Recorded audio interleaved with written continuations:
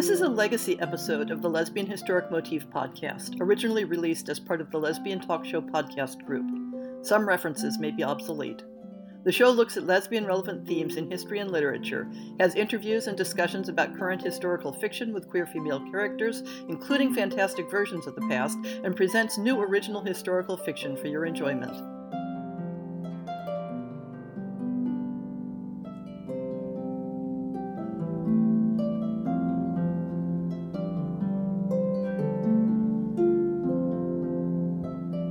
I confess that although there's a lot of validation in finding historic evidence of ordinary, everyday women who loved women, I'm a bit of a sucker for real-life stories that might be considered unbelievable as fiction. One such person is the 17th century novelist, playwright, and spy, Aphra Behn. Behn had an interesting and colorful career, the early parts of which are clouded by deliberate mythologizing. What is clearly fact is that during the mid-1660s, when she was in her 20s, she worked as a spy for King Charles II in the period shortly after his restoration to the English throne. Her espionage career may have begun in the Dutch East Indies, and is more solidly known from her time later in the Netherlands, where she operated under the codename Estrella, a name which she also used as a pen name. She was a staunch royalist, though one must assume her loyalty to King Charles was strained a bit by the effort she had to go through to get paid for her work. Her career as a playwright was somewhat more lucrative, though not without occasional reverses. Her works were in the libertine style of the Restoration era, when the playhouses that had been closed under Cromwell turned to rather free-spirited works in a sort of artistic whiplash. Her personal life was also free-spirited, and she was linked romantically with a number of artistic figures. The late Mr. Behn had left her life entirely before her writing became popular. During her heyday, she was a prolific playwright, second in productivity only to John Dryden, the poet laureate, and her poetic output also was enormous, both published and private. So what is Aphra Behn doing on this podcast? Behn was openly bisexual, or at least as open as one could be about it at the time. Indeed, her pen name Estrella is taken from the play L'Estray, whose plot involves several erotic scenes between female characters, or characters passing as female. And certainly her poetry and correspondence with a number of women had no hesitation in expressing sentiments that would be clearly understood as romantic and erotic if directed at a man. Or rather, that are accepted as romantic and erotic on those occasions when she directs them at men, for she was promiscuous with her attentions, and her most well-known lovers are male. Behn addressed several poems to a woman named Emily Price, who was possibly an actress. The two were briefly separated during the time the poems were written, and one is a love song that begs for her affection to be reciprocated with acts and not words.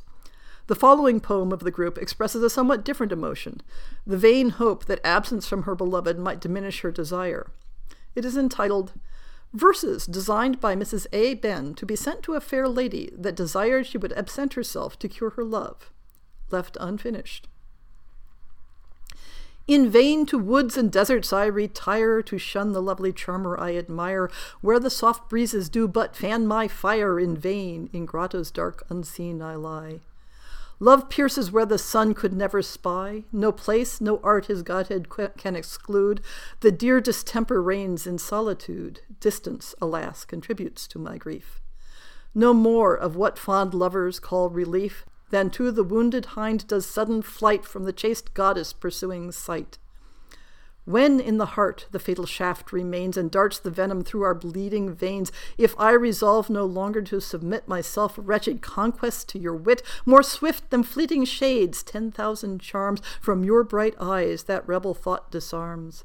The more I struggled, to my grief I found myself in Cupid's chains more surely bound. Like birds in nets, the more I strive, I find myself the faster in the snare confined. And that is where it's left unfinished. The poetic circles Aphra moved in often used pastoral nicknames, which can conceal the identity of the people they are written to. She addressed several poems to Aminta, which may have been an alias or may have been a generic name. In some poems, Aminta has experienced the pangs of heterosexual love, but in the poem entitled The Dream, she is the subject of the poet's desire.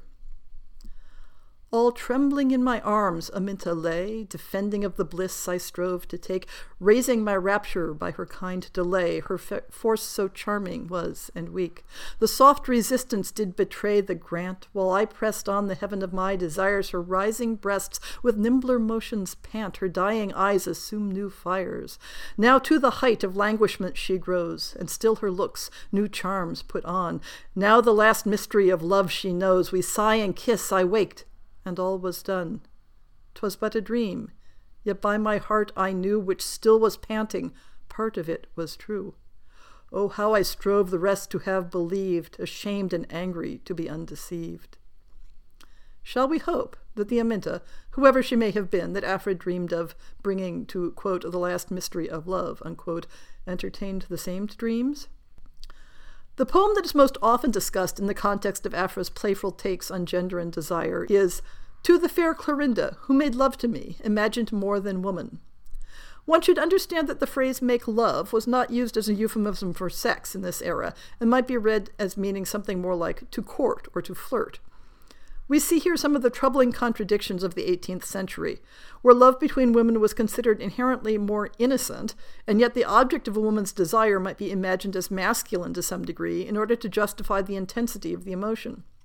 And so the poet compartmentalizes her desire as friendship for the feminine part, Aphrodite, and love for the masculine part, Hermes, playing off the image of the genderqueer hermaphrodite.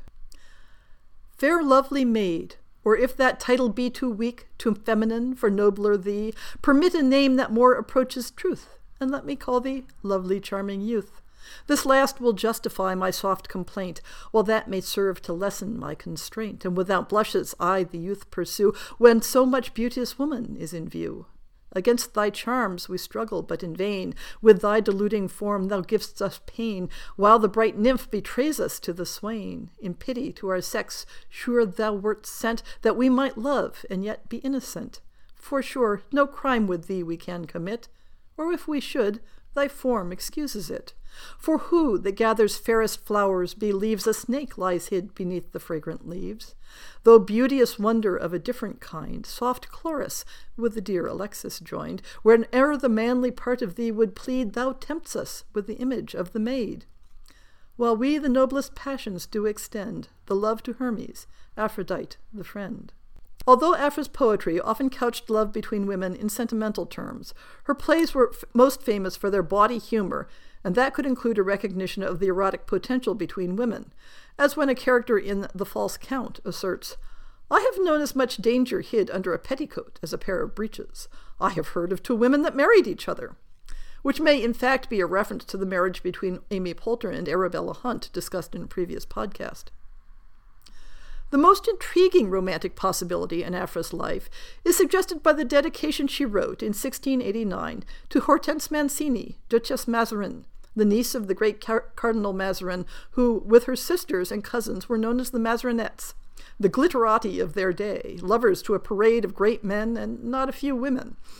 Hortense Mancini enjoyed a number of unambiguously sexual relationships with women, both as an unhappy newlywed in France and later in England, where she counted the young Countess of Sussex among her lovers, although the primary reason she had come to England was to elbow out a rival as the official mistress of King Charles. In any event, Hortense Mancini had a reputation even more flagrant than Aphra's own, and it is with that in mind that the following dedication has led some historians to conclude that the two women most likely had been lovers at some point.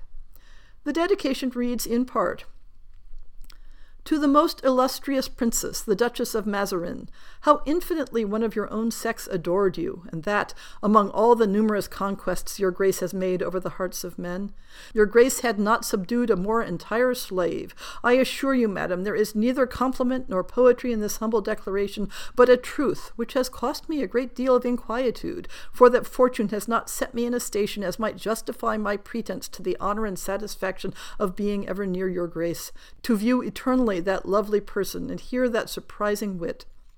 What can be more grateful to a heart than so great and so agreeable an entertainment? And how few objects are there that can render it so entire a pleasure as at once to hear you speak and to look upon your beauty?"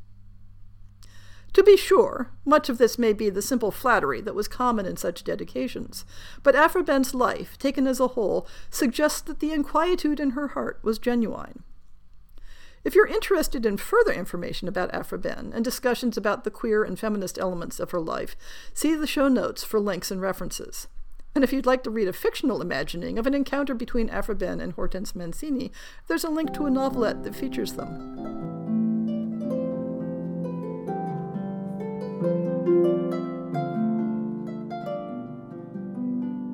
I hope you've enjoyed this episode of the Lesbian Historic Motif podcast. See the show notes for links to people and topics. Most shows will have a transcript linked as well. If you have a book announcement, a topic suggestion, or might like to appear on the show, please drop me an email. If you enjoyed this podcast, please rate it and subscribe on your favorite podcast app, and consider supporting our Patreon.